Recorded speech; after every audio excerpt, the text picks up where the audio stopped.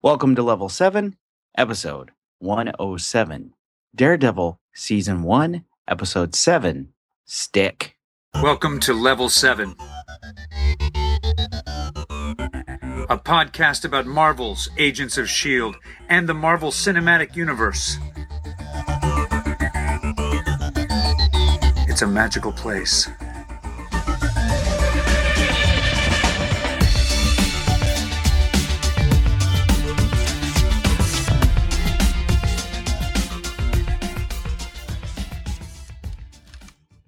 Oh, agents, it's Agent Daniel, and I'm here promising you, well, I hinted at it last week, one of the most controversial episodes of Welcome to Level 7 ever. But I'm not alone in this controversy. No, not at all. I'm here. And you're most likely fully in agreement with me. I don't know if Well, I am. We know I have strong feelings. That is the only thing I know.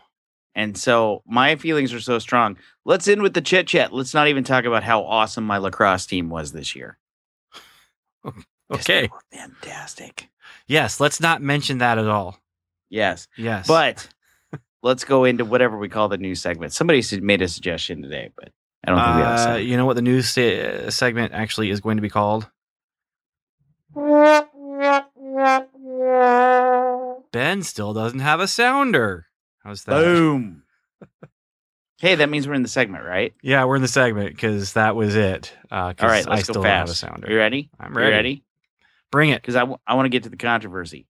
Hey, Bring it. Constance Zimmer, who's been on House of Cards and Entourage, has joined the series to play the head of a mysterious new group that will cross paths with S.H.I.E.L.D.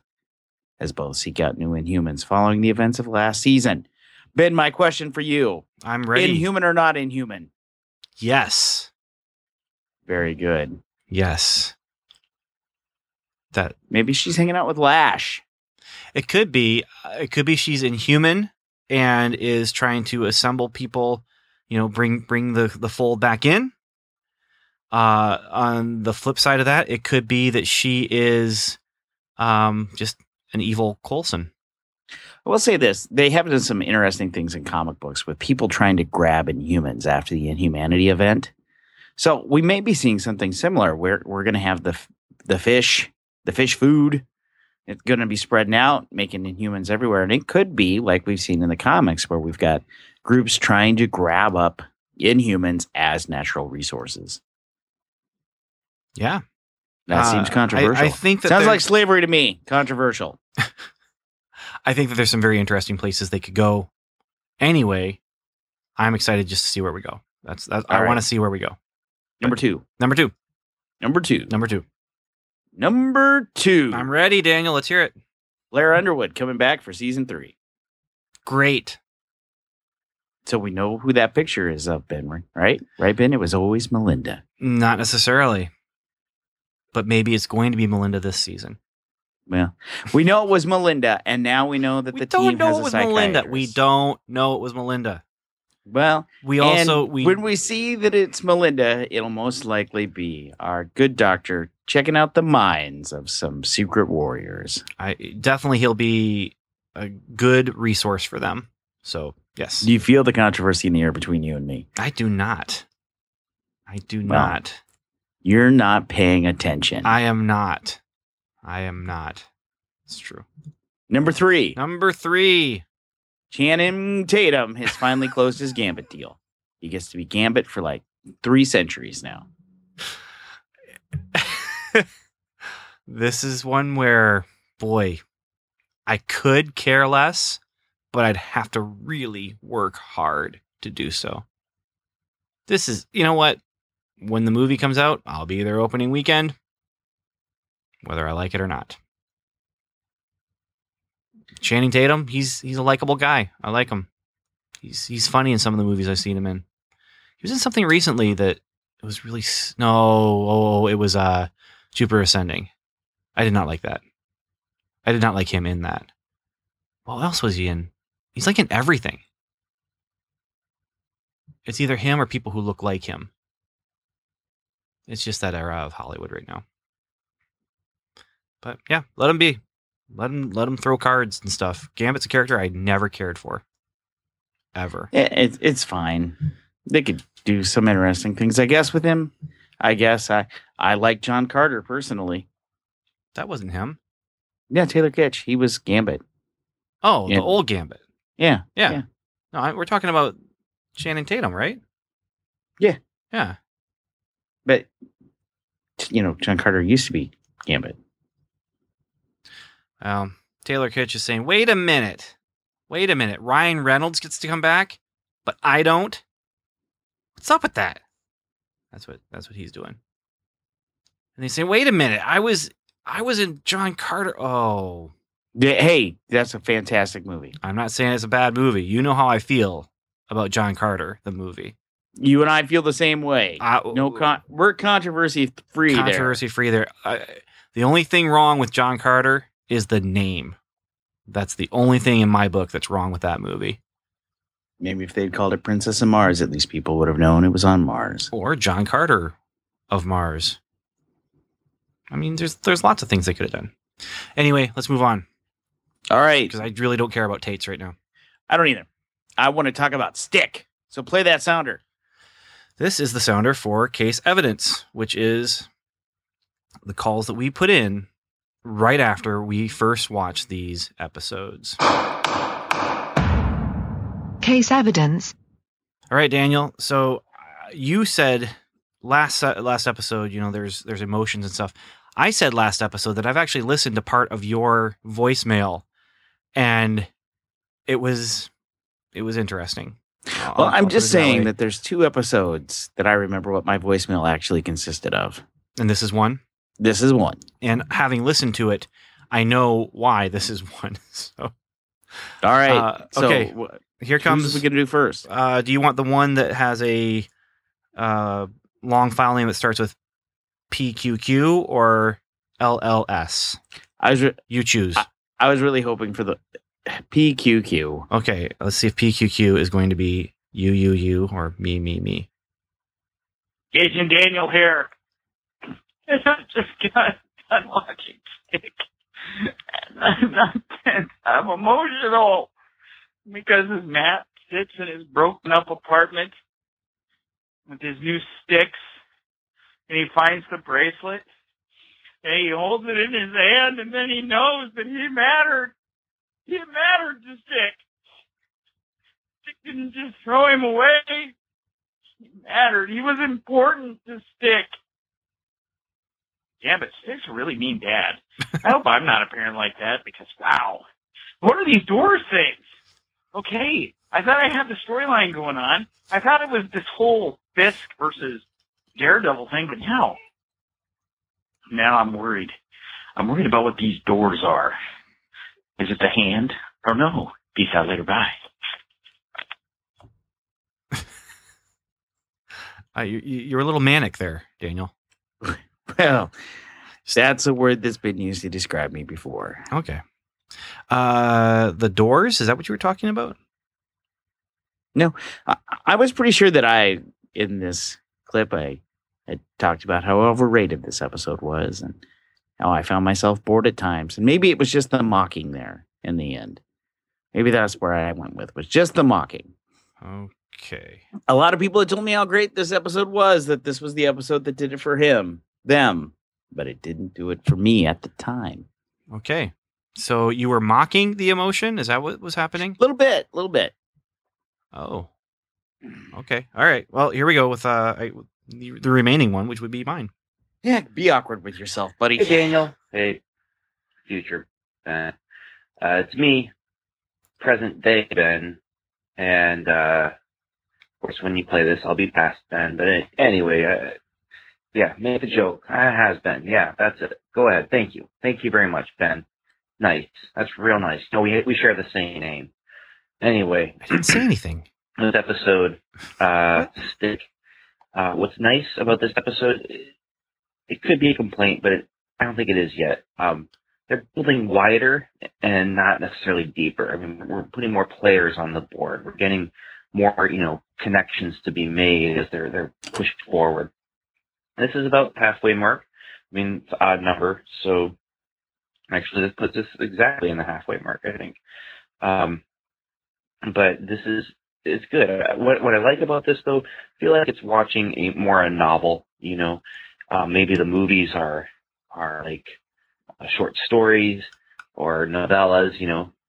Shorter form stories, but self-contained. But they have Agents of Shield and Agent Carter, where it's like a weekly or monthly comic. It's a weekly show, but a monthly comic. And then you have this, and it's like a novel. You've got chapters.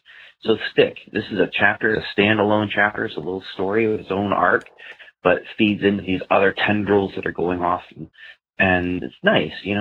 Most of the episodes have been like that. And I kind of like it because it makes it easier for me to not binge watch and to have a little bit of self-control. So, so I think that's a mark for the writers there, especially Drew Goddard, who, is that his name? It doesn't matter. Future Ben, look it up before you play this episode. But the kudos to the writers there. And speaking of the tendrils and the board, making connections and stuff, I couldn't help but notice that the king was pinned to the board. Why am I even saying these things? Why am I even using this material? You probably already said that. You said that last episode, didn't you? I know you did. It's okay. It's okay, Future Ben. I'm the better man. I am going to just let it go. I'm just going to let it go. So anyway, that's my initial thoughts here for Stick. Nice backstory and nice, more players in the field. I don't feel like it's cluttered yet. So, talk to you guys later. Cold never bothered you anyway, Ben? I don't do that song. I promise. I have opportunities, but I will not use that song. Ever. I wasn't going to sing. I promise. I didn't sing. I'm just saying, you don't have to worry about that from me. I'll sing other things. Lots of other things, but not that one.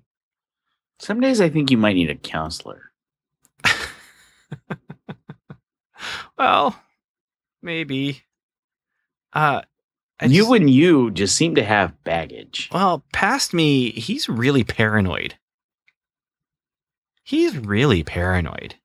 Like, I didn't even say the joke about the name. And he's just preemptive. It's like people who, comedians who make fun of themselves, their physicalities to get there first so no one else can get them. It's that poor guy. That poor guy. Fortunately, he grew up to be me, so it's all good. It's all good. It's all good. He sounded really tired. He was talking about self-control and binge watching, but I think he was staying up late to watch episodes of Daredevil when he left that message.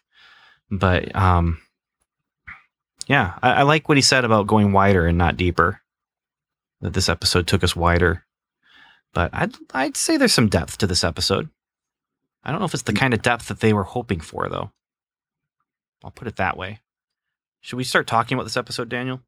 Let's do it, because I've been dying to do it since last night. I've been messaging you every 20 minutes for the last few hours, saying, "Well, since last night, let's go." Let's go. Yeah. Basically, the messages have said, "I really want to say something, but I'm not going to right now."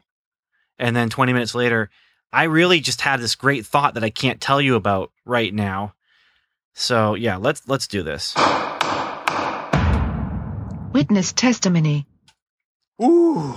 Let's talk, Daniel. How do you want to do this? Finally. Because normally we go through the plot. I think this one's got a very good linear plot for us to follow it the way it was given to us. But I think with this one, let's do it the way it was given, and then I'm going to interrupt probably quite a bit.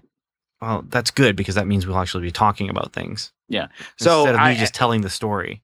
So we should probably talk pre-Pepto. Start before the Bismol, buddy. There's a guy being chased. Being chased by who? We don't know. Turns out it's a swordsman who's looking for Black Sky.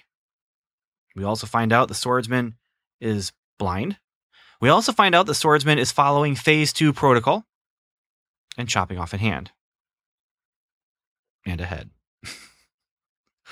With threats of other things. Yeah. But the other threats really, once you get to the head chopping off, the other threats really kind of lose all of their any oomph that they might have. So I have some thoughts on this. We have some mysteries here. Yeah, this is really the first time Daredevil has gone outside of New York because we're clearly in Japan. Mm-hmm. I think that maybe the first time I viewed this, I may have been distracted and didn't fully watch the subtitles. My mistake. This whole segment sets up the fact that something is coming to New York.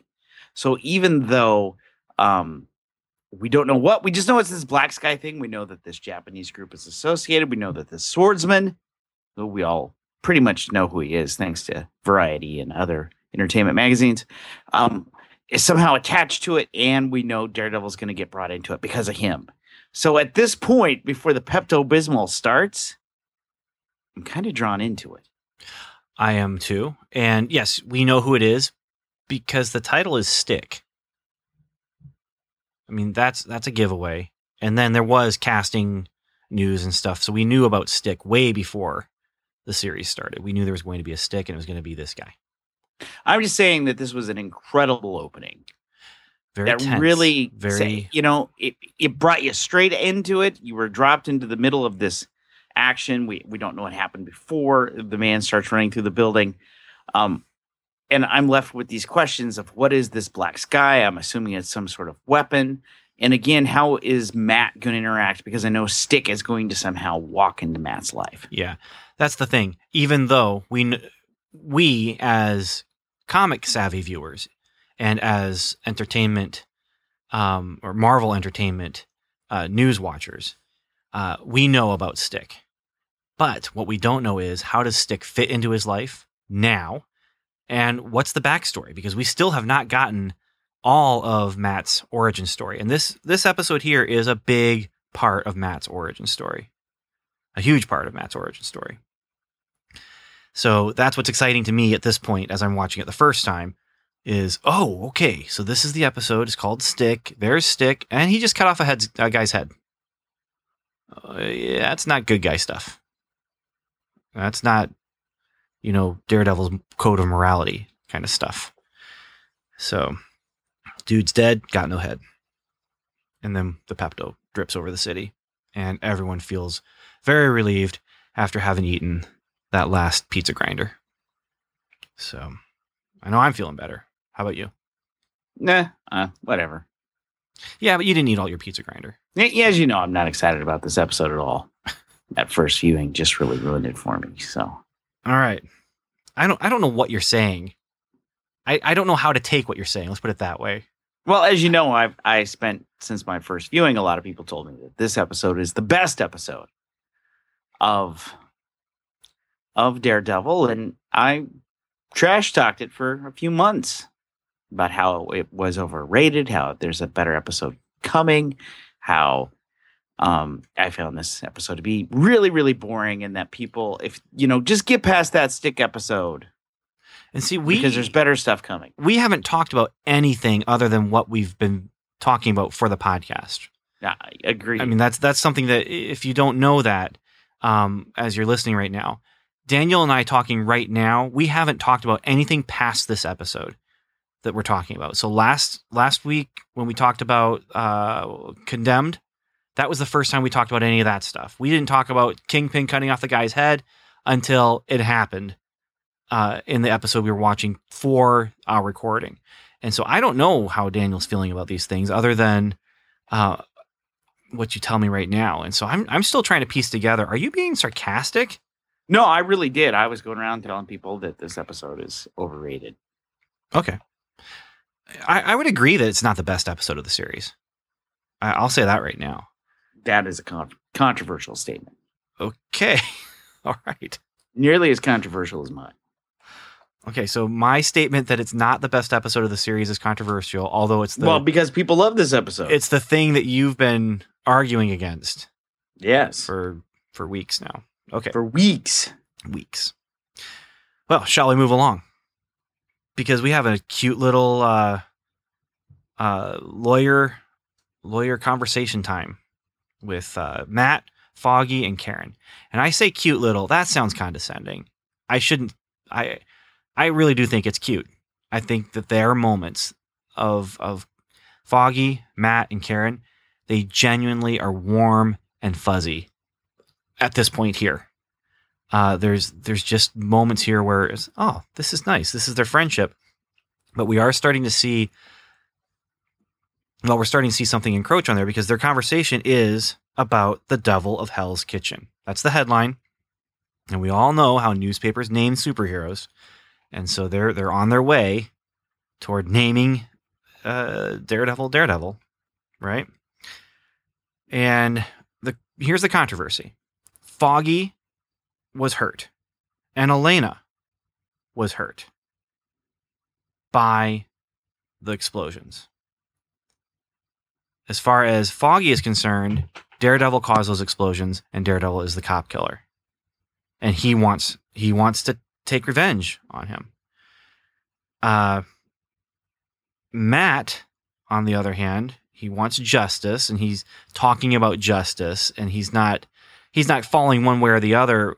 He's not lying at all. He's just saying, I think justice should be the way to go. And then Karen is saying, I don't think he did it. I don't think he's a killer. You know, I think he's okay.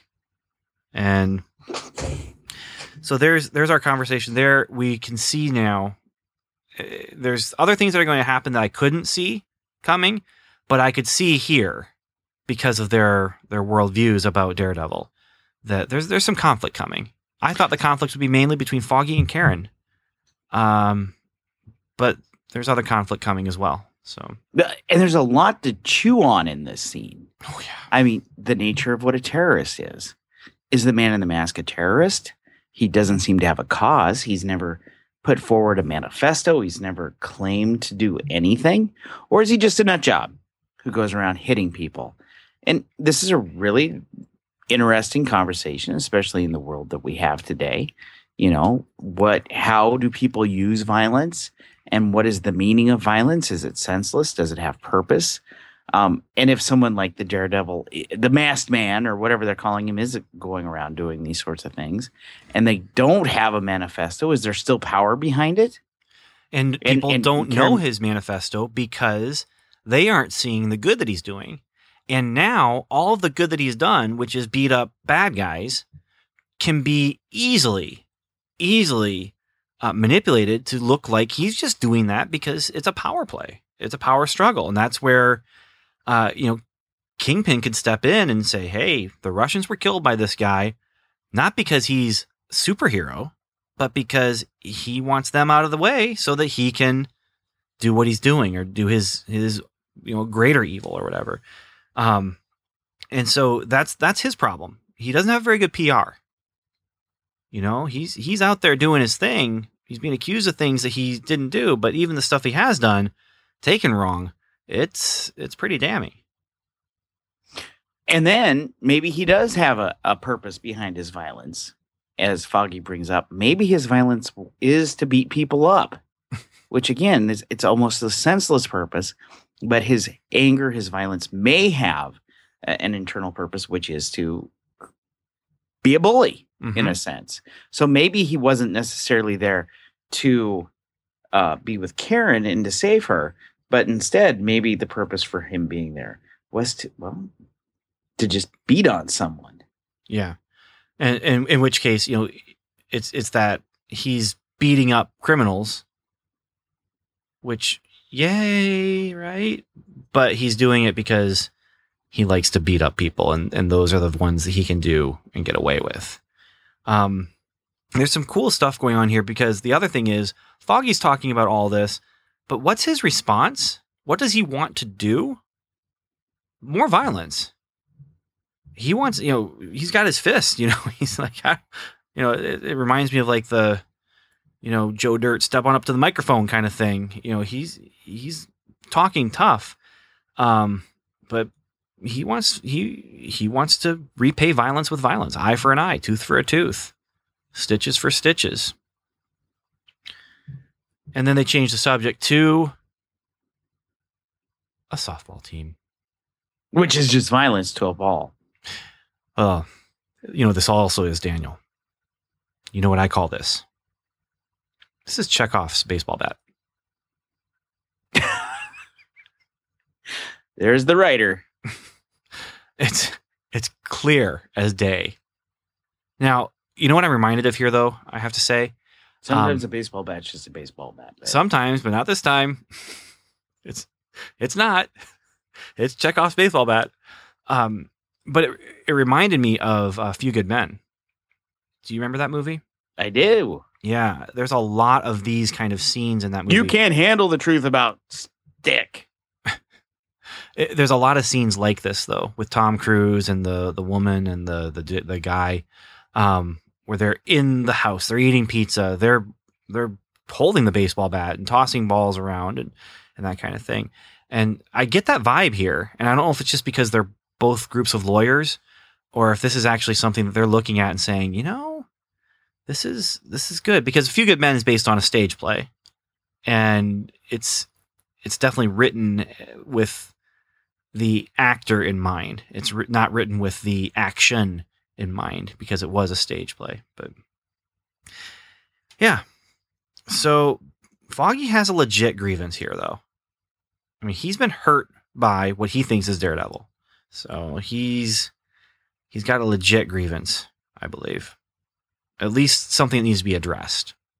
So beyond that, then, we get another battle coming up here, Daniel. A great battle scene between Daredevil and one of his famous enemies. It's coming. And that is, well, we're switching scenes to Owlsley talking to Nobu, I think it is. Is he talking to Nobu? Is that his name? Yeah. Yeah. Nobu is the name he chooses this time. So they're talking about something. He knows something is arriving that the Japanese are involved with. He's watching the numbers. Numbers don't lie. Numbers are like tea leaves, and I can read them like nobody else can. And Owlsley warns them, you know, this is, you got to be careful, and we need to be ready to run. And he gets this nice little bit of wisdom, and that is that each man must stand for himself or fall with the unworthy. I like it. Owlsley doesn't like it. And then we get our battle, Daredevil versus Owlsley. And this is awesome. You know, he starts flying, he's got the talons and everything, and No, that's not this version of the owl. oh, wait, no. Owlsley has a account, taser, jams it into Daredevil's stomach, and Daredevil falls over and Owlsley drives Because away. a clicking distracts Matt. Yes. An audio clue. And it's clear, it's upsetting to him. It's confusing. It's making him remember. I just think it's funny that we finally, you know, this is definitely the MCU version of Owlsley, and Daredevil gives him a good right to the jaw, and then Owlsley gives him a taser to the belly, and that's the battle. That's the Owl versus Daredevil battle that we get for our Daredevil series. I found it amusing. Apparently you did not find it as amusing as I think this is great. I mean, Owlsley's got no way that he could ever take Matt down. Matt's highly trained. But it's not Owlsley that takes him down. It's the distraction that allows him to use a simple weapon. No, it's the taser that takes him down. To slip away. The taser takes down Daredevil. The distraction allows the taser. He would have never have been able to pull that taser. No, if Matt's not the distraction allows him to do so. And then we get some flashbacks here now. Man, and I'm just going to say, there's a lot of heady stuff going on here that is really, really good. In the flashback? Well, no, before the flashback, the whole okay. conversation, again, back at the office, again, even wanting to end the day on a good note. And now these comments about standing for yourself, you know, or being part of a team, this Nobu Owlsley conversation, just great dialogue. And the softball bat. Yeah, great. Which is, the softball bat is brought out to lighten the mood. I just want to point that out there. This episode is fantastically written. The softball bat is brought out to lighten the mood because Karen doesn't like the heaviness of things that's going on here. she's about to go someplace where it is more heavy, and this is her circle of friends right now, and she's sitting there thinking, oh, we're getting so deep, we're getting really heavy. Let's lighten this up, because I don't want to come here and feel beat down. I don't want to come here and feel like the world that is on the outside is pressing in, because she's got plenty of that happening outside of the walls of that office. And we'll get to that, but I think we've got a lot of nice, meaty, themey stuff going on here. Themey is not a word, but I'm going to use it as one. I think you're right, man. I think you're it's right. good. I'm trying to figure out where I'm trying to figure out where you're standing here, though, because you weren't being sarcastic about your statements that you made before. You're No. giving some good praise here. You're saying there's controversy coming. What, you stand by what? Everything that I've said. You stand by everything you said in the past. I said the things that I said. And you stand by them? I did. I said them. Okay. I'm just trying to track. I'm just trying to track you here, Daniel. Okay. All right. So now we move to flashback, because Stick arrives and he's coming back into Daredevil's life. Now we don't know how much time there's been between times when they've seen each other, but it's obviously been a while. But then we also flash back to the first time he walked into Matt's life. And that was to take care of him, because the nuns at the orphanage there, they don't know what to do with him, and he works with special children. And he comes in, he sees Matt. Matt's got his ears covered. He's kind of freaking out, and Stick says, "Hey, man, you're not getting worse. You're getting stronger. That's what's happening to you right now." And Stick is teaching and mentoring Matt in going beyond his lack of sight and digging deeper into what he can do. Here's my question as we are learning about Stick right now. Is Stick superpowered? And that's a question that's going to come up later in this episode. Yeah. Stick, because he's relating to Matt so well. Well, and not only is he relating to Matt, he's able to, again, I've been around many blind people. I have blind people in my family. I have volunteered at the Library for the Blind. As I've said before, literally photocopied Braille. I've never had anyone that I've known be able to break down the component parts of the ice cream, including from 3 dairies. I mean, whatever. And the hand of the man who scooped it. Yeah. He is going beyond people who in their day-to-day life are using their senses to a heightened ability than a quote-unquote normal person would. So, again, he, almost like Matt, at times doesn't seem blind. And it makes me feel as if Matt now is not the only one in the world who has the ability to see while being blind. Now, does Stick see in the same way? Probably not. I'm wondering if we've got something magical going on here. I'm wondering if we got something, ninja magic or something like that. Now, magic, I'm throwing out that word, even though it's, in the MCU, magic is science that we don't understand. And so I think maybe he's tapped into energies that we don't know about, ninja energies or Kai. Yeah, but there's something going on. Chi, Kai, however you say that. Because again, he can relate to Matt and teach Matt how to focus. Yeah, because he's teaching Matt how to use his powers without really necessarily, in my mind, even knowing what's the potential of Matt's power. How does he know so much about Matt as well? And which Matt hints at. And he says, well, maybe that's my superpower. Right. And really, Stick at this point is a needed influence. He is hard. But Matt is an orphan. The mother's not dead. That's a different story. But Matt is an orphan, and he has a disability. He only has his smartness, if he can develop it, as his defense. Because, and I hate to say it because he's right. Stick says the world is harsh. And the only way Matt's going to survive is if he grabs it by the throat. And in many ways, we can think of probably many stories where the world is harsh to those that are not disabled. I mean, that are disabled, that don't fit a mold. And really what he's doing for him is he's telling Matt to grow up, quit feeling sorry for himself. He saw what a blue sky was like. I never did. This world is going to be mean and cruel, and you need to start dealing with it now. And he's saying you got to let it in. If you want to survive in this world, you've got to let the world in, and that's the good and the bad. But that's you reaching out. You know that man's dying. You know that woman is in love. You know that dog is hungry because of the way you can reach out and let it in. And there's some interesting themes going on here that really do apply beyond just being a blind superhero. You know, where you do have to say, okay, I can shut out the bad.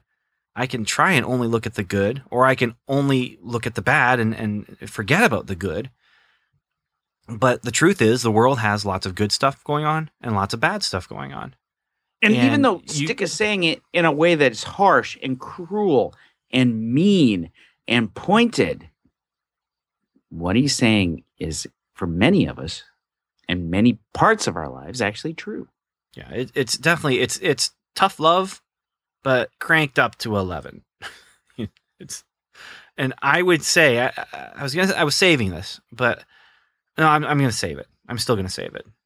But at this point, he's giving him that harsh but tough, worldly advice that he needs to get out of his shell. That he needs you're right. To step Stick out. may not be the mentor that he wants, but it could be the mentor he needs. Could be. He definitely wouldn't be who he is now without having that influence. You might have been able to have a more nurturing influence come in and you know, some sort of variation on what Stick is doing. But instead of, you know, pushing Matt out and basically, you know, kicking him in the butt, knocking him out of the door to say, you know, go into the world because you got to learn how to survive here. It could be the kind of nurturing saying, oh, come on, I'll walk with you. But he is giving good advice. I mean, he's giving, I love the line, smart don't come out of books, kids. Smart is making the right decision at the right time. That's an awesome quote. I don't know, you know, if it was like the writer's grandpa that said that or something, but that speaks true. You know, that's a great definition of wisdom, really. You know, wisdom beyond just being smart. There's some good, interesting stuff that in a different context would be like, yeah, this is uplifting. Get out your notebook, take some notes. Yeah, this is confidence building.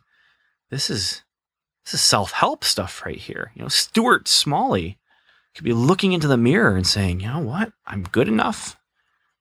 I'm smart enough. And gosh darn it, people like me. And smart don't come out of books. Smart is making the right decision at the right time. It's some good stuff. And I love the whole tasting ice cream thing. Some good stuff. Good stuff. And there's some harshness to the world and the ability. Matt knows that man is going to die. Mm-hmm. And as Stick says, there's nothing you can do about it, which is another lesson. Sometimes there's things that you know, but you can't fix them. And it's interesting because he's telling Matt this when Matt is at the very bottom of his ability and the very bottom of his strength and his power level. This is a lesson that every superhero needs to go through, though, and you see it in almost every superhero with a long-term storyline. I mean, we've seen this story with Superman and Pa Kent. He couldn't stop Pa Kent from dying. Why? Because people die, you know, and every superhero has to have that lesson where they learn, okay, this is beyond my abilities. And this is right at the beginning. Stick is saying, hey, I'm going to teach you how to do stuff, but you know what? There's going to be certain things you just can't stop. And it's again, I think we've said it often, and I think I'll say it one more time, and then I'll stop saying it. But he's saying good stuff. He's saying it in a really rough manner, with lots of swears in it. Well, let's pause and talk about the swears. Stick This- has a potty mouth. Well, this is adult television. Don't put the kids in front of it. I've charted not usages, but actual words. 11 separate profanities. Different Across- words. Different words. Different words. Not- Now there are some variations of the same base word. But I mean, yeah, there's this some has a words lot of that it. I don't want my kids using that this show has used because this is adult TV. And it doesn't feel necessarily wrong. It feels adult. And it feels like the character, you know? Absolutely. And this is where, you know, there's swearing in movies where you're just like, okay, they're just doing it because they want to hang on to that R rating, or they want to make you feel like it's more adult or more mature, even though it's same old. Here it feels like it's character. It feels like it's character. I agree. But with Stick, yeah, Stick can put out the swears much better than I can. Let's put it that way. I've never been a very good swearer.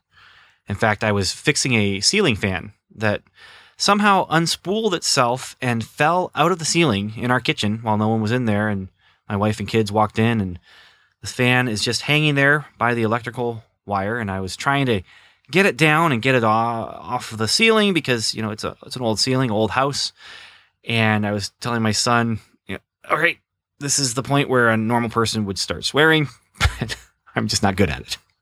And I wouldn't do it in front of you anyway. But yeah, my son found that humorous. My kids just wonder what daddy's saying. I do have a couple made up swears that my friend in college used to use, and they come in handy every once in a while when we just need that word. But anyway, Stick, yeah, he is. He's rough. He is street smart, definitely. But more than street smart, I mean, he knows what's up. He knows what's up, and he is. And he might know the real what's going up. He might. There's some controversy. Well, he knows all about Fisk. He knows all about Fisk. Yeah. And he's not all worried about Fisk. And this is where we cut back to them, and they're talking about, you know, what are you doing? And this is where, you know, Matt's like, my city, I have to help my city. And he's like, your city hates your guts. You don't even know what's going on in the city. And there's a couple different things that are coming out of Stick's mouth that have come out of different people's mouths with Matt before. You don't know. You don't even know what's going on here, first of all. And second of all, there's going to come a point where it's going to be you or the other guy, and you're going to have to put him down. It's Vladimir all over again. Yeah. Only this time it's coming out of the mouth of someone with a prior relationship who actually knows Matt. And one thing that, as I'm watching this episode, I do have a couple times where I've wondered, is Stick saying the things he thinks he needs to say for Matt to just get past what he needs to get past? Or is he really throwing these things out and just, you know, to say, yeah, you're not very good at your job. Well, at a certain point, he is saying what Matt needs to hear. Because he's telling Matt, go do this thing with me. Yeah. Let's go do this thing. Come with me. Help me out. Catch my back. And Matt's like, oh, no killing. Yeah. But before we get there, we do have a little scene with Ben and Karen. And this is why Karen was feeling kind of tense, I think, and wanting something a little more positive and uplifting. And that is because she's dealing with this whole, digging up the story with Ben on the people who were trying to get the people evicted and everything. And she says it's like trying to straighten out a bowl of spaghetti. And Ben, he has an interesting worldview. Here is just there's no heroes, there's no villains, just people with different agendas. That's deep. That's definitely a worldview of this series, or at least a mission statement of one of the possible themes of this series. But yeah, they It's good. talk good. and they talk about the cop that was shot. You know, Ben hated him, but he's trying to save him, and he's not going to get thanked for it. Basically, even if the dude woke up, and this is where Ben says, "There's no heroes, no villains, just people with different agendas." But dude, Ben, there's something that kind of goes against your statement right there. You want to know what that is? You're kind of a hero. You kind of are a hero. You kind of are a person who's doing the right thing, even when it's not the easy thing to do. But I think Ben is just trying to make choices in a world where he believes he's a realist. But he really is an idealist. Yep. I mean, I look at his actions, and the good thing is this paradox here of where he is stating one thing, but doing another. It feels true. It feels true to his character. Well, and if you think about it, the fact that he's even in the job that he's in, doing the writing he does, shows that he's really an idealist, even though he acts like he's a realist at times. I mean, he wants to do the important stories. He wants to do the stories that change people's worlds, not The Color of the Subway. Yeah. And his reporting record is based on those stories that have impacted people. And this is where you have Daredevil using his powers to do what he needs to do. And you have Ben using his powers. What is his power? Written word, the power of investigation, the power of being able to take these things and put together the pieces and present them to people. So yeah, it's cool. I like what they're doing with these characters. So far, this is not, in my opinion, the best episode so far. But at the same time, this is really, really good stuff we're getting here. Really, really good stuff. From here, we go to Matt's apartment. And Stick is really not approving of Matt's lifestyle. Surrounding yourself with soft stuff is what he says. And Matt says, well, cotton feels like sandpaper on my skin. That's why he has, silk sheets or whatever. But you're surrounding yourself with soft stuff. I smell a woman was here. You can't just have having an relationships. apartment is a soft thing. Yeah. Just a place to lay down his head is a deficiency. And you can't afford the luxury of relationships. It's all these things that he's just knocking him down psychically, and not like in a. I say that he's saying, Matt, this is wrong. This is wrong. This is wrong. I'm this male authority figure from your childhood, and I've just come back into your life, and I'm going to tell you everything you're doing is wrong. And that's not a good feeling. These are not things that you need. Yeah.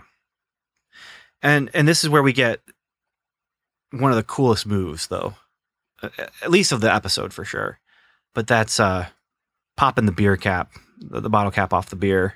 It bounces off the wall a couple times and ends up in the garbage can. And who's doing that? Stick. This is not just, I can, get around in my environment. This is calculation on a massive scale. This is being able to know the angles that he's doing. And this is something that I've always looked at Daredevil and said, okay, yeah, I can buy the powers, but I can't buy that he's able to throw a billy club, bounce it off of 3 different things and hit someone. Same with Captain America and his shield. It pushes the boundaries of my suspension of disbelief for a little while. But you got to admit, the popping the cap thing was kind of cool. If you don't think about it too much. It's really cool. Yeah. I agree. So then the other thing that happens is he says, you got to come with me because I got this mission. And you had already said this. Matt says no killing. Did he do this, Matt? Daniel? I promise you, this is what I saw. He raises his hand and says, I swear I won't kill. But as he's saying it, his right hand is up in the air. His left hand goes and moves behind the arm of the couch that he's sitting on. Is he crossing his fingers? I'll be honest with you, buddy. I don't remember. You don't remember, or I you can't confirm or deny that didn't he was notice? crossing his fingers. But you do feel like he was being disingenuous when he said it. Oh, absolutely. And just he moves it's just a weird move. His left arm going over, and I'm thinking, is this third grade, or is this a ABC family sitcom? You know, he's gonna cross his fingers, so it's okay. I'm gonna kill people because I crossed my fingers, you know, or I'm actually going to eat the lunch that you left me next to when you went to go and talk to the teacher because, you know, we got a laugh track going on because I crossed my fingers. I thought it was a really funny touch. Like, if you actually is crossing his fingers, that's funny to me because it's so ridiculous, and it's totally Stick just being a jerk.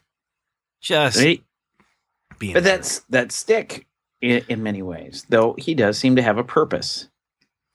It is. So what we're also missing out here is that the luxury and the softness of the apartment and the place, it's getting destroyed in this scene because we get a fight scene between Matt and Stick, and the furniture is getting destroyed, and the walls are getting dented and cracked and brutalized, and we get a flashback where, again, more of that wisdom, you know, anger is a spark, but rage is a wildfire. And Man, yeah, this is such good dialogue. and all building up to, you know, you're hurting me. Well, then you got to make it stop. If I'm hurting you, you make it stop. And there's parallels that could be drawn between this episode and a future episode that we won't talk about yet. Obviously, the first time I watched this, I wasn't drawing those parallels. But when I got to that future episode, there's some definite parallels that we can draw between certain people's origin stories. Let's just leave it at that. And it's all building up to Matt breaking down and crying. It's his fault his dad died. His dad didn't take the fall because I asked him to win. Man, that is some guilt. It is. It is. And it's something that needed to be addressed. And I'm glad that they showed it.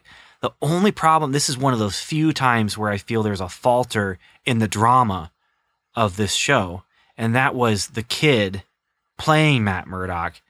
He just didn't sell that scene to me. Your mileage may vary, Daniel, or whoever's listening right now. For me personally, this was it faltered a little bit, and I just I But was Scott taken Glenn out of was it there because to carry it. What? But Scott Glenn was there to carry it. I mean, the kid may not have been the best. He's a kid actor. Come on, No, give the kid a break. But I- Scott Glenn, this is a master actor here. It is. It is. You got to give him credit where credit's due, man. I'm saying it just for me. Your mileage did vary then. Okay, good. Yeah, I was fine with the scene. I mean, it does feel a little weird, you know. Oh, you think someone else killed your dad because of you, and it's not really because of you. But at the same time, he's a kid. Well, that's the thing. The truth of the moment is real. You know, kids carry that kind of weight. My parents got divorced because of me, because I did something. Because a child, their world is small. And what's the center of their world is them. And so when things happen that are out of their control, they take the weight of that. And they take the responsibility of that when it's not theirs to take. And which is the case here. It just, maybe it was the jump from, you know, the moment right before and then moving into this, the thing that kind of, maybe I didn't buy the trigger that pushed him into that. I don't know. It's just, this is the one dramatic misstep that I can actually point to and say, yeah, that one, I wasn't tracking with that one. So that's it for me though. I mean, I might be, let me put it this way. It's sounding to me like this won't be the most controversial thing that's going to be said in this episode. Again, I have a written statement. Yes, I know. So then we come back and we talk about this never-ending war, and we talk about Black Sky, the bringer of shadows. I've got this mission. You need to come on this mission. You have no idea what's going on in your backyard. Someday it's going to come down to you or the other guy, but I'm going to go ahead and I'll swear that I won't kill anyone. Cross my heart, hope to die, but also cross my fingers. Pinky swear, you know. And then we move to Foggy and Karen again. Now, Karen is talking to Elena and investigating things with Elena, trying to find out information about the people who were involved in all the stuff that was going on with the apartment building before, and doesn't get really what she wants to get, what she's hoping to get, but she leaves and she's being followed. Well, and she's had some information. A bald man and a man with a tattoo up his neck. Yes. But Chekhov's tattoo. I don't know if I would go that far, but yeah, okay. I mean, Chekhov's thing refers to things that are going to get used. Well, it was mentioned. It's a clue. It's definitely a clue, and clues get used. She's followed by thugs, and she's capable. I don't ever feel like she is not capable of taking care of herself, but she's definitely overpowered. There's two men. They are very strong. They rough her up. And here's where Chekhov's baseball bat gets fired. And that baseball bat, well, first of all, it's not just a baseball bat. It's a softball. A softball takes out the one guy. And then pepper spray on the other guy, and then Foggy's there. He's got the bat. He's like, let's get out of here. And, Ben. yeah? Ben. It's a softball bat. Both men and women play softball in America, but something you need to know about softball, especially rec leagues like the kind that Foggy would be in. Metal bat, buddy. Metal bat. Okay, I look at a bat, and even if you're using it to play softball, it's a baseball bat to me. I'm sorry. I'm unrefined. I am. Most times when you think of baseball in the United States, you're often thinking of wood. This is aluminum rec league bat. Gonna hit you. You're gonna bounce off that because it's been scientifically designed to have things bounce off of it. We used it to play baseball. So all I'm saying is it's a bat. It's getting used for violence. And he hits a guy when the guy is down. And Foggy's a hero. He hits him in the head. Okay. When he's down. He's still a hero. I'm just saying, we had this nice conversation about violence and how it was used early on. And now we have Foggy basically doing what? Being who? Daredevil. I liked it a little bit. It was a fun moment as far as the emotion of what Foggy was doing goes, but it was a brutal moment as far as the physicality of what Foggy was doing goes. So then we move from Foggy basically saving Karen, and that happening after Elena kind of tells Karen that Foggy's in love, and Elena can tell, and Karen, you can't because you're an idiot. Yes. In love. Or something. She's not. Because she goes she's back not, to Matt again. She's not in love. Oh, you're talking about Matt, the handsome lawyer. No, she's an idiot when it comes to love. That's yeah. So they go. Daredevil and Stick. Together again. I don't know when the last time they were together really was on a mission, so maybe not together again. But they're on a mission. We get a fight on the dock. We get this transport unit. It opens up. It's a child in chains. Black Sky is a child. We're here to see Black Sky, not this. And Daredevil is being used by Stick to basically clear the field so that Stick can assassinate the child in chains. Okay, that doesn't seem right at all. There's all sorts of problems here. And He's so... not using a stick for that. Well, Daredevil is.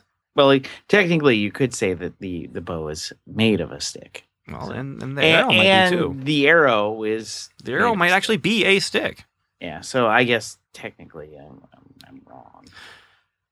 Daredevil saves the kid, saves the child's life, and then as he does, he looks up and sees that Stick is gone, the child is taken away, and escapes. The people escape with the child. And in the meantime, we get a flashback with some more of that wisdom of, what rules the body, my mind, what's your strongest weapon, my body. And so basically your mind controls your strongest weapon. That's good. Again, very truthful information. Yeah, no, there's good stuff. But then this is where Matt has made a bracelet out of the wrapper from the ice cream that they were eating early on. The number one sin of the Jedi is attachment. Yeah. So he hands it to Stick and says, it's from that ice cream. You remember that ice cream? You remember that? Remember, huh? The first ice cream that anyone had bought him since his dad had died. Yeah, you remember? You remember that, huh? Remember? And Stick remembers and then takes it, crumples it up, and tells him your training is over. Doesn't even get to knife day. And abandons him. Leaves him. So the battle is over. Well, and Daredevil let's think about returns the home. scene again. Chekhov's cream wrapper? foreshadowing. Oh, okay. Earlier in the apartment scene, one of the things that Stick is very, very clear on is get rid of people. If you have people, you have people. Even if it's just two people, you have them, they're going to get hurt. The only way you're going to be able to save them is to get rid of them. And he straight out says, if you have to, hurt them. Because it's better for you to hurt them emotionally than for them to be physically dead. Mm-hmm. And so, again, this is really what he did to Matt. Matt became a liability for him because he grew attached to Matt. This was a sign that Matt was growing attached to him. Stick was looking to raise up a warrior for whatever war this is. Yeah, he was raising a warrior, not a son. About. Yeah. You're looking for a dad, I'm looking for a warrior. And really that's what he does it to him at this point is he left him behind and emotionally scarred him because it was better for him to hurt him emotionally than to have him die physically. It's a weird scene because of the absurdity of the ice cream wrapper. But what does Matt happens. have? Well, what does Matt have? No. Sure, he's got a. It's not about what he has. Here's what it's about. It's about this is a visual medium. We need a visual metaphor for their relationship that Matt can physically hand to that Matt can hand to Stick, and in doing so, then we see this, and there's power there. Not because it's the ice cream thing, but because of what it represents. And it represents Matt reaching out to the father figure he has now. And so he's now left behind by another father figure. And that's what makes the scene really emotional for me, is to see him abandoned by another father figure. Now, the first one, so rich. The first one did not abandon him. Like, okay, I'm leaving. I don't like you anymore. Or, have fun, kid. Try and survive on your own. It was, death, which is a different thing altogether. But he's abandoned again. Now he's had some ninja training, and he is going to be able to take what he's learned so far and apply it into what he's going to learn, in the future. But some part of me wonders, just seeing the line out of context in my notes where it says your training is over. I almost wonder if maybe it literally was. Like, what if him? No, it goes against what Stick was saying, because Stick's saying, don't have any relationships, and this bracelet represents a relationship. So I was wondering, what if it really was just a matter of, okay, what I'm here to teach you, I'm done. You've learned it. But no, I don't think it can be taken that way. I agree. I think it has to do with the relationship, the attachment, the emotion attached to it, that he can no longer train him. Again, I'm being somewhat jokey about the Jedi, but they're warrior monks, and warrior monks are not allowed to be attached. Again, to be crass, Stick doesn't say it's wrong for him to have a physical relationship. What he's saying is it's wrong for you to have someone you're in love with. It's not It's wrong for you to have an emotional relationship. Yeah, the emotional. The physical is not a problem. It's the emotion. Yeah, it's the emotion that's a problem. And so here is where I was wrong. So anyone who was listening and yelling at me when I said that they were getting in a fight, destroying the luxury, and that metaphor there. It happens here. About it. It happens here. This is where the fight between Matt and, oh man. So sometimes I'm like, I don't think this is in the right spot, Ben. And then I was gonna say something, but last time I did, you corrected me. Well, last time you did, you were wrong. This time you would have been right. But here we are, and this is where the fight happens. And this is where he confronts. Stick returns. Stick comes back to Matt's place. Tells him, I needed a soldier. You wanted a father. You promised me you wouldn't kill anyone, Matt says, but that was the mission. And he went ahead and followed them and killed the kid anyway. All off camera. Yeah, so that makes me wonder, did he really do that? I think he did.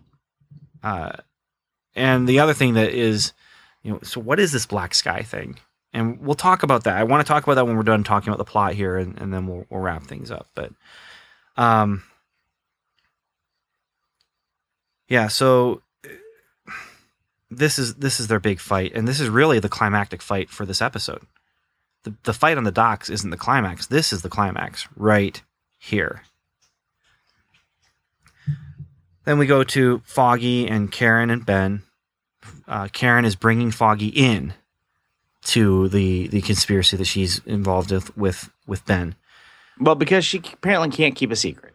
She can't keep a secret, but at the same time, Foggy's proven himself to be a hero.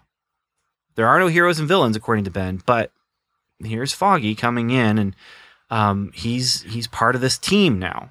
With Ben there may be no Karen. heroes and villains, but in Karen's eyes, there's at least a good guy. Yeah. Because he's one of the good ones. And they show him the cards, and he sees the cards, and they pin the man in black up next to the king. And this is where past me noticed that king pin thing. Yeah. But anyway, and we've got these two cards now. And they're right next they may to each not be other. friends. They may not both be good. They may, one may not be good, one may not be bad, but whatever is going on, Ben has got the connection now, which is they're opposed. Mm-hmm. They could be two rival gangs, but they're opposed to each other. Whoever the kingpin is, whoever the man in the mask is. They're not on the same side. Not at all. And then we come back to Matt sifting through the rubble of his broken dreams. Finds the bracelet. And, Stick kept the bracelet. And this is where he's detached himself from Matt now? Is he leaving Matt behind? Or is perhaps he giving Matt a message? Or is he perhaps emotionally abusing Matt? Well, that's an option. Yeah. I'm wondering... Because as we jump into the next scene... With the mystery man. He's not done with Matt. No, he's not. And I'm looking at all of the stuff now, and this was in my notes after the first viewing. Bracelet, kept it, emotional abuse. And I'm looking at all the ways that he was dealing with Matt early on. We're looking at some abusive stuff, man. I have a theory about this scene. Okay. I'm probably wrong. But are you ready? I'm ready. I want you to sit down. I already am. I want a What if- standing desk, but I don't have one. I'm What if this is our first link to Defenders? what? This scene, the man who, with the scarred back, this coming time when the door opens. Is that what he says? Will he be ready when the door opens? Yeah, something like that. Is this the beginning of the Defenders in the same way Thanos at the end of Infinity of the Avengers was the beginning of Infinity War? Well, yeah, let's go there because this is where I wanted to end up. Black Sky. I'm looking at this, I'm seeing this, and I'm thinking to myself, after this episode and the way they deal with Black Sky, I was thinking, okay, is Black Sky going to be the big other bad? Is this going to be the thing at the end of Daredevil? Well, I mean, it could be if that season goes there. I mean, Naboo is clearly tied to the hand.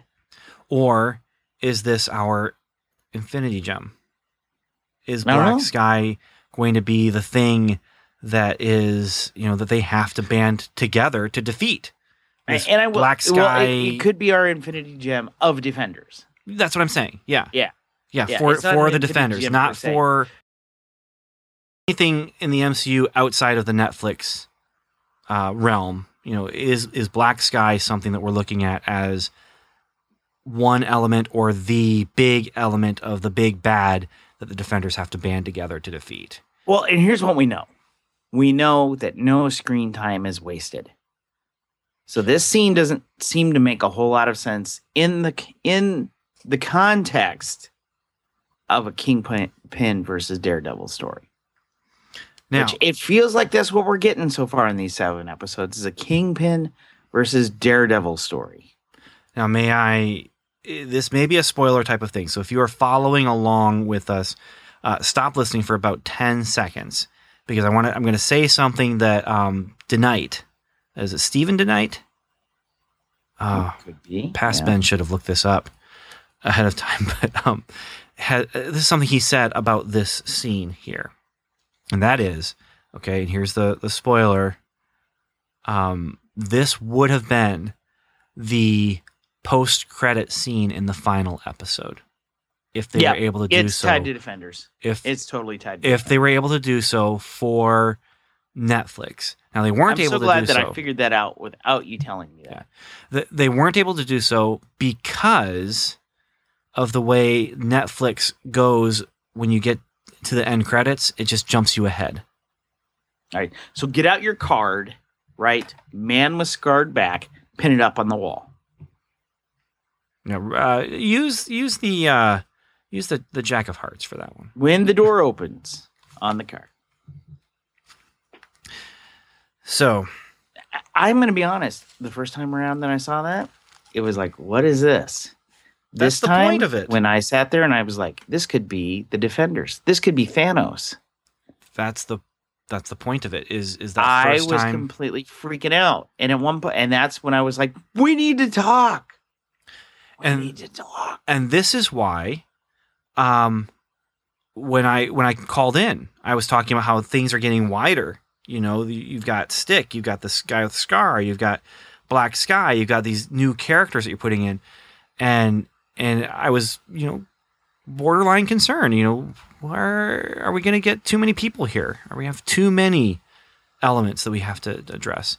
My concern still exists, but it doesn't exist based on anything else in the rest of this 13 episodes. It exists based on, we know we're getting Punisher and Elektra and a whole bunch of other stuff that in Daredevil season 2 that we weren't sure we were getting or didn't know we were getting at this point when I was first watching. So, yeah, I think that rounds out our discussion then. You got any other great thoughts here about No, this episode? Or, this is really good. I think it's time for our final verdict then. Oh, you know what? Daniel, I completely screwed this episode up. Well, I played the wrong sounders for everything. like every episode you missed. We were supposed to do the opening statements. I didn't do that. I did case evidence. We did witness testimony for this series or this part, I think. Daniel, I'm all messed up. But we don't have any feedback for witness testimony. It's time for the final verdict, which we're gonna give our Billy Clubs out of 5 Billy Clubs. And listeners, I apologize. I apologize. I've been told not to apologize. It's like this is a hobby. I've been told never apologize for things that are out For of your heaven's control. sakes, man, we're giving this away for free. I know, and I'm feeling bad. I'm feeling like you're not getting your money's worth, even though it's free. Okay. Well, play a random sounder of your choosing, sir. Okay. So we're going to move on to our final segment. It What worked. was that? It worked. Okay. Final verdict. Maybe it should have been the sound of a man getting beaten by a club, but I know you have that there for your special time. No. What? What? That What? went really awkward really fast. Okay. Daniel, how many... Oh, you get a statement you have to read first. Should I give my... Yeah, go ahead and give Okay. yours. I'm giving this one for sure 4.5 billy clubs out of 5, and we allow half clubs, right? Yes. Okay, so I can just stick with 4.5. This is not a 5. It's not perfect, but it is very, very close to it. I like what it did for the mythology. This is definitely, if you're looking at X-Files, this is a mythology episode. This is...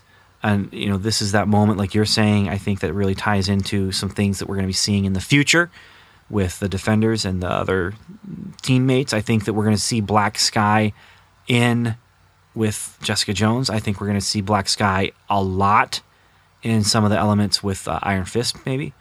But, yeah, this is a world-building episode and an origin story, and we're moving things forward as far as information goes, and a little bit as far as understanding character. It's good stuff. So Daniel, I turn it over to you, man. Benjamin, fellow agents, I will admit that in the spring I spent a lot of time telling people to underhype this episode. This episode was in fact boring, slow, and uninteresting.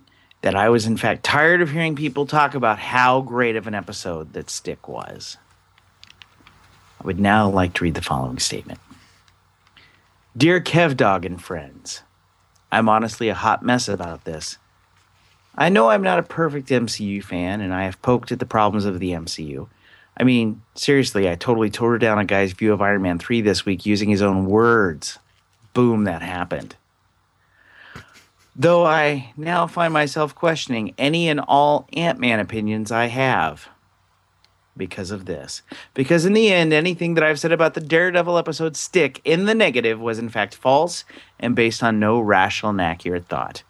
I apologize for anything I have said in passing to friends about the overblown reaction to this episode. I recount anything I said hinting that this episode was boring and did little to nothing to move the story forward.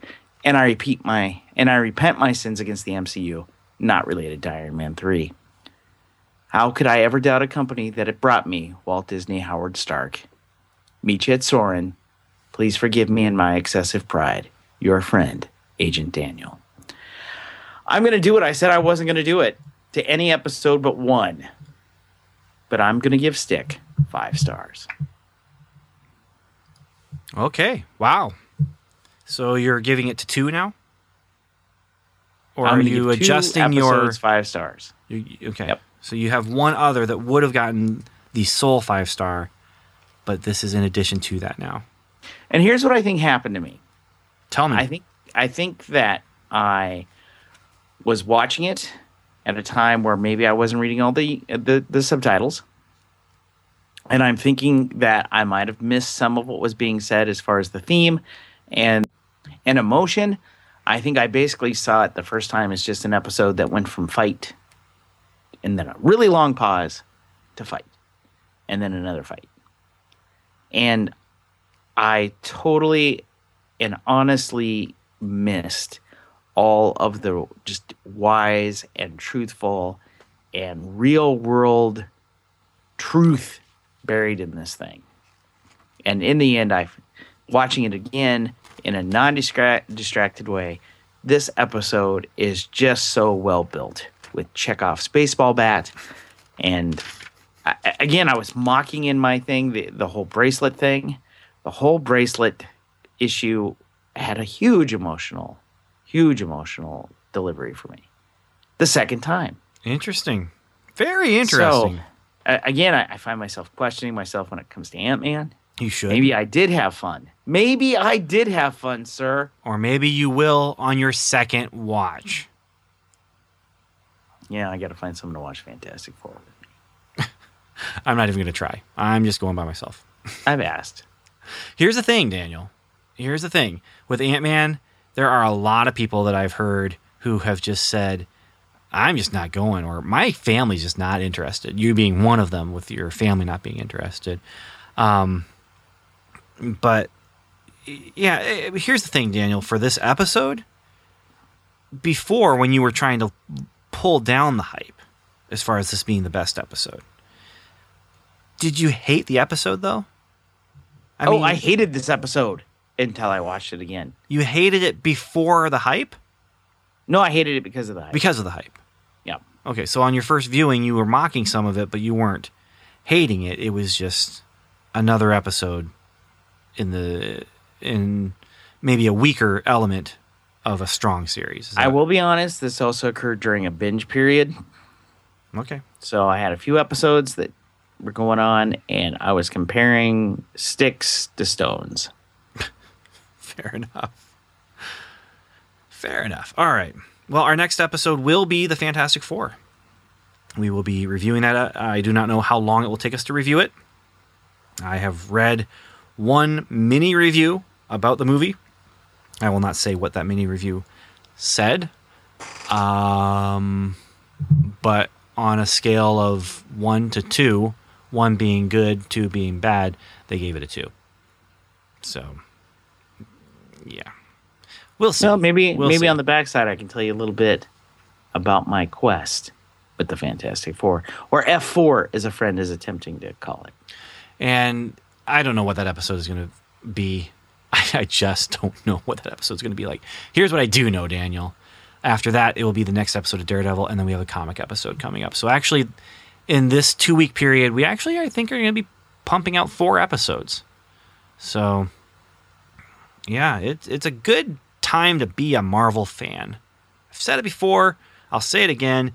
Even though there's a Deadpool movie coming out, it's a good time to be a Marvel fan.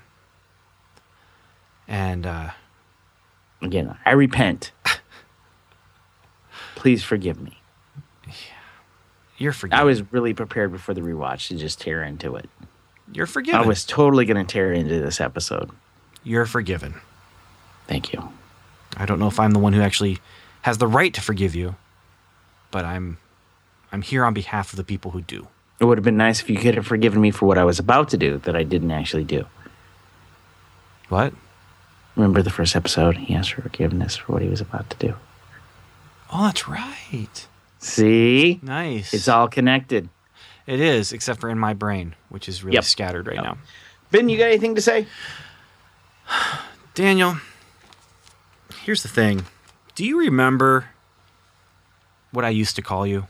Back in the day, when we first met. I do, sadly. What did I call you, Daniel? The other guy. Yeah.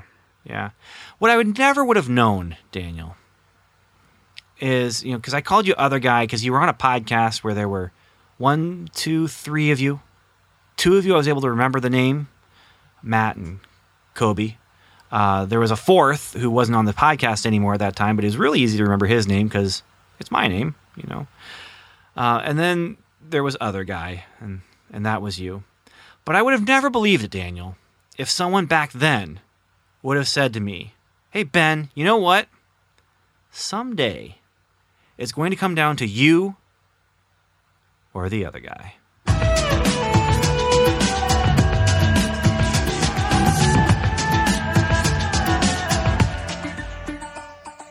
Thanks for listening to Welcome to Level 7.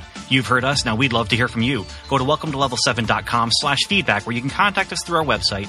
You can also leave us a voicemail by calling 1-77-55-Level 7. You You can also join the lively conversation going on at facebook.com/welcome to level 7 or connect with us on Twitter where we're level 7 pod. And remember, the 7 is spelled out. Our theme music is The Light Fantastic by J.S. Earls, and you can find that at transplant.bandcamp.com. Welcome to Level 7 is a proud member of the Noodle Mix Network. Find more of our award-winning and award-nominated podcasts to make you think, laugh, and succeed at noodle.mx. Learn how to podcast, get productive in your personal and professional life, theorize over TV shows, laugh with our clean comedy, delve into science fiction and philosophy, learn critical thinking from movie reviews, and more at noodle.mx. Once again, thanks for listening, and remember, welcome to Level 7. It's not just a podcast. It's a magical place. All right, Ben. Daniel, Here's the deal. Tell me the deal. Nobody wants to go with me. To Fantastic Four? So I got a buddy. He likes Marvel movies. I'm like, hey, dude, you, me, your wife, my wife, double date. His wife refuses to go. Refuses? Refuses. Now I have a theory, which is my wife, if this movie's really, really bad, is going to mock it. Because that's what she does. She's the mocker. Okay. So she's totally going to do it. Totally going to mock it. Is that why your friend's wife doesn't want to go? Is because they know it's going to get mocked or something? No, she's got other reasons. They're her own reasons. I won't repeat it. So that person's not going. So then I reached out to an agent and said, dude, you got to come with me. Not coming. He's not coming. He's got his own plans. Is that an agent that I know? You do know that agent. He's got some conflicts. So I went to pick up the pizza tonight. Me and the kids were by ourselves. Daddy night equals pizza night. Fair enough. Good. Yeah. And there I saw the pizza man. Pizza Man won't go with you? I said, hey, I know this pizza man. We both like superheroes, though we don't agree on who the best Green Lantern is. So there's He's definitely Hal a Jordan relationship guy. happening there. Yeah. I'm a Guy Gardner guy. Disagreement. But I figured, if anything, he'd want to go see the Fantastic Four. I think I might have hit on the pizza guy. You invited the pizza guy to go with I think I might have hit on him a little bit. Daniel, what? I'm desperate to get someone to go with me. He's not going. He refuses. Refuses to go. I have to say, in his defense, it might not be the movie that he's reacting in the negative to in that case. But okay. Well, what you gonna do? Go alone. That's what I'm going to do. I might see if Agent Evan can join me, but Well, we'll all find out next time we get it together. Now, Yeah. won't we? but yeah, I'll definitely be going Thursday night, and yeah, we'll be releasing an episode about it. So Whoa, when the pizza man won't go. Daniel, no. He had strong opinions, too. Okay. He laid them out for me. I don't agree with some of them, so. I'm prepared to go and be pleasantly surprised. I don't think he's read the Ultimate Universe. I'm just saying. One of the things he was upset about, I'm not sympathetic to that concern, but he did go off about the fact, he's like, they don't even go to space. I'm like, well, it's kind of based on the Ultimate Universe, so yeah. They don't go Wow, to space. Daniel, They go to the negative zone. So what? Wah. Don't care. Deal with it, pizza man. Daniel. Now give me those pies. Wow. Well, the car dealer I was talking to, he's excited about it. So there's that. Yeah, he's an idiot. All right. Well, it's time for bed. So talk to you later, man.